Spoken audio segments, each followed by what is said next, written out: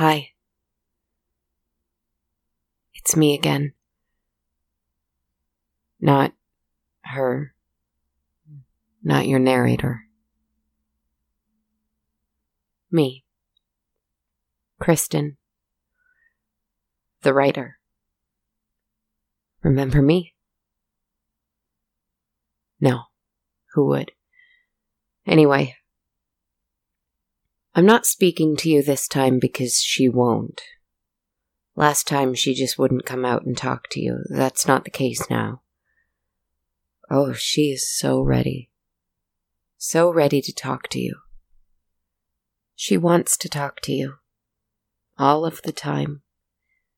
She feels that it's her duty, since she has some kind of ridiculous plan. She keeps talking about it anyway. Whether or not she does it is a completely different story. She's full of stories, I'm sure you know by now. But not much more. I don't mean to be hurtful towards her.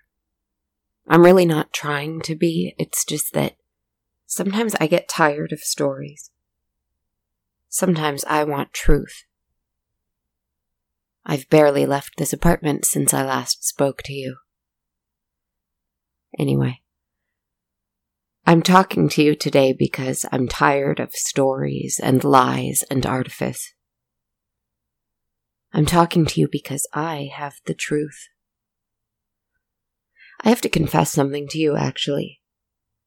I've had the truth for a long time, but I've been withholding it. Not because I didn't want to tell you, but because sometimes we hide things from ourselves to help ourselves. So what is this truth? Let me tell it to you like this. Like a story. It is a story, it's just true. Once upon a time, you know that I was followed by a dark, magnificent, terrifying woman. You know what she looks like. You should know by now anyway. She loves describing herself. She became my constant lurking companion. Ever present, ever smiling, always watching.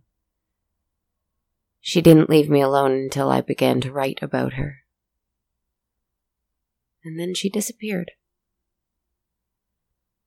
But that was okay. I didn't mind. I could write about her adventures anyway. I knew what they were somehow. Somehow I knew what was going on with her.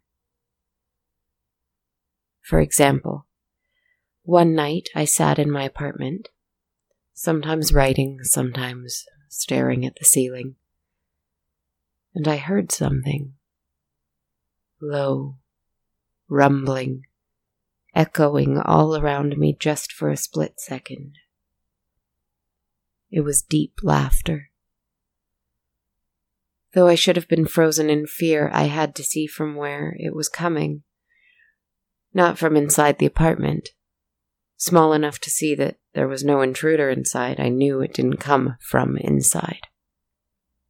As I was on the 20th floor, I was amazed to look over to the balcony and see a figure standing, looking in on me through the window. So tall he was, cloaked in black, white and ghastly. His teeth were all jagged, his eyes were black, his fingers long and alien.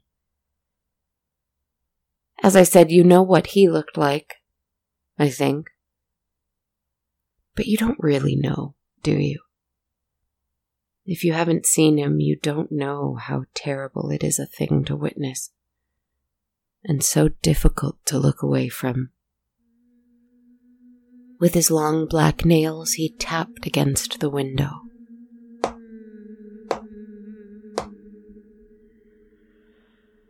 And he grinned such a horrible and lovely smile that I had to let him in. He didn't say anything to me. Not at first. He came over to me, and he opened his arms wide, inviting me. Oh, how I wish that I was a stronger person and could resist a beautiful and evil thing like this. But I'm not. You see, I'm just a girl in an empty tower. I've been trapped here for years, and I've been waiting for someone to come in and make me open the door. I'm not strong. I'm not good. I'm just this. And so I walked to him, and I carefully placed myself into his embrace. Freezing cold ran through my entire body like lightning, and I was aware that this should destroy me. It has destroyed much stronger people than I, this embrace. When this stranger and his companion touch anything living, they usually wither and die and feed these gorgeous leeches. I did not die. I think I grew strong. Maybe strong isn't the word. Maybe cold is simply the only word I can use. I grew cold and hard and a little bit emptier. Maybe I did die. Is that what death is? No, I don't think so. He whispered one phrase into my ear that I will never forget. He said, "Every book is simply a little piece of its author." And he drew away from me, and he said one last thing before disappearing from the balcony into the night. "You are the world. Reject nothing." And as he left, I watched the moon in the sky. Golden, full, and beautiful. I thought to myself, what a lovely night. A few evenings later, feeling lonely and powerless, I wanted to try something new. Freezing cold still shot through my veins, and I didn't know why. And I felt like I might want to punish that companion who came into my life and then left it as soon as she pleased. One time, I walked to a mirror. I stared into my own eyes. Brown, sad, unremarkable. Until after some time, how long, minutes? Hours? It didn't matter. I saw something interesting. My eyes became blacker, larger. My teeth became sharper, all of them and crooked. My face became more drawn, more pale, more sunken. I watched my reflection become confused and afraid. "I am the author," I whispered, and my reflection's mouth didn't move at all. "You are my book," I continued. Her eyes grew more and more afraid. "You are mine, wherever you are." And her eyes grew furious, and her fist raised itself to the glass, and she moved to strike it. Instead of the glass shattering, the person in the other side of my mirror simply disappeared. In fact, my reflection was gone. I smiled. I am the only me. I am the only author. And I turned and walked to my balcony where I saw a full moon again. Bigger, more bright, a bright orange, perhaps, staring down at me. Full moon again, I thought. Very well. Several nights after that, I had a dream. I dreamt that I was standing in a strange room, one that I had never been to before, but it still seemed very familiar. It was one large room surrounded by windows. Dark, beautiful, opulent furnishings, several mirrors, candles that had been lit hours before but were now extinguished. And I observed a creature sleeping in some kind of strange, plain bed. It was her, my companion, my narrator. She lay asleep, though she could have been dead. Her eyes were closed, her hands were at her sides, and she didn't move, not even to breathe. I stood and watched her, tilting my head, considering her. She opened her eyes, and I saw her see me. She tried to move, but I could tell that she couldn't. She couldn't lift her arms, couldn't raise her body, couldn't even turn her head. And I saw the panic set in. Oh, I know this feeling, being paralyzed and half asleep. This feeling that you are completely vulnerable and someone is merely watching you. Are they real? Or are they only in your mind? It's terrible. I've suffered from this condition for a long, long time. It brought me no joy to watch her endure this. But it brought me a little comfort to realize she'd experienced it too. I watched her for perhaps an hour. I remembered her watching me from the shadows in my own home when I was unable to move. But this was my home, wasn't it? Was it? In my tower? With this woman who was, after all, not so much unlike me. My poor little book. I turned and I looked at the windows surrounding this circular tower. It seemed as though there were more windows than I originally thought. And within each window there was a moon. A huge, full, red moon. Looking down on us. My narrator lying in bed managed to open her mouth, and she let out a scream so loud and so frightening that I immediately woke up in my own bed, screaming that same scream. So, what is this truth I have to tell you?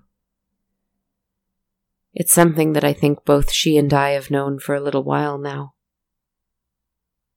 She's just in denial. Much, much more than I am. That makes sense.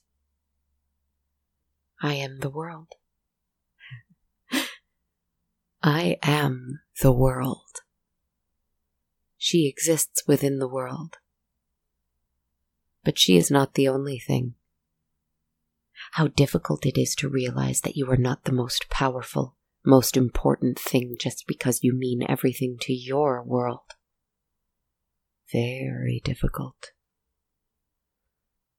She must be suffering. She is. I can feel it. I feel her within me because she is me. Well, she is a part of me. This is truth, my friends. I thought she came first. Who knows when she first came? It doesn't really matter, that's the funny thing. We both have illusions of power and self-importance, she and I. But I am at peace with my own illusions. After all, I look out now from my balcony, from which I can see a huge, full blood moon watching me right back. If life is a dream, I would rather be lucid. Wouldn't you? Good night, my loves. Thank you for listening to me again. Good night, my loves.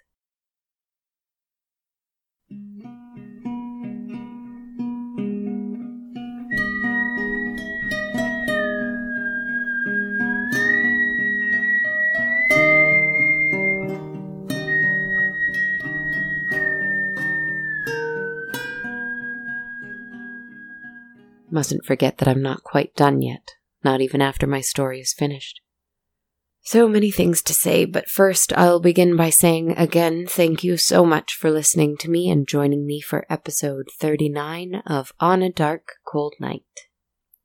I have a few things to say this week. First off, a huge thank you to our very first supporter on Patreon. Badger has pledged $5 a month to helping out On a Dark, Cold Night on Patreon. This means so much and is such a huge help. So thank you very much, Badger. Also, a huge thank you to Ashley, who recommended the show on Facebook, saying, "I love this podcast. The narrator's voice draws you in and doesn't let go." Thank you so much, Ashley and Badger. If you want to help out too, please feel free to support the show through Patreon at patreon.com/darkcoldnight or on Ko-fi at ko-fi.com/darkcoldnight. Every little bit helps, and you can also help out by liking and recommending the page on Facebook, following me on Twitter at A Dark Cold Night, or Instagram at Dark Cold Night Podcast, or leaving us a review on iTunes, Stitcher, Podknife, or anywhere else you can review podcasts. I'll be sure to give you a sweet shout out here and online. You can also email any questions or thoughts to me at darkcoldnightpodcast@gmail.com. I think that's it for me today, my friends. I think I've mentioned that it's been a busy, complicated time for me these days. I'm sorry I missed last week. I'm hoping to be more consistent this month, but if things are a little slower in October, please go easy on me.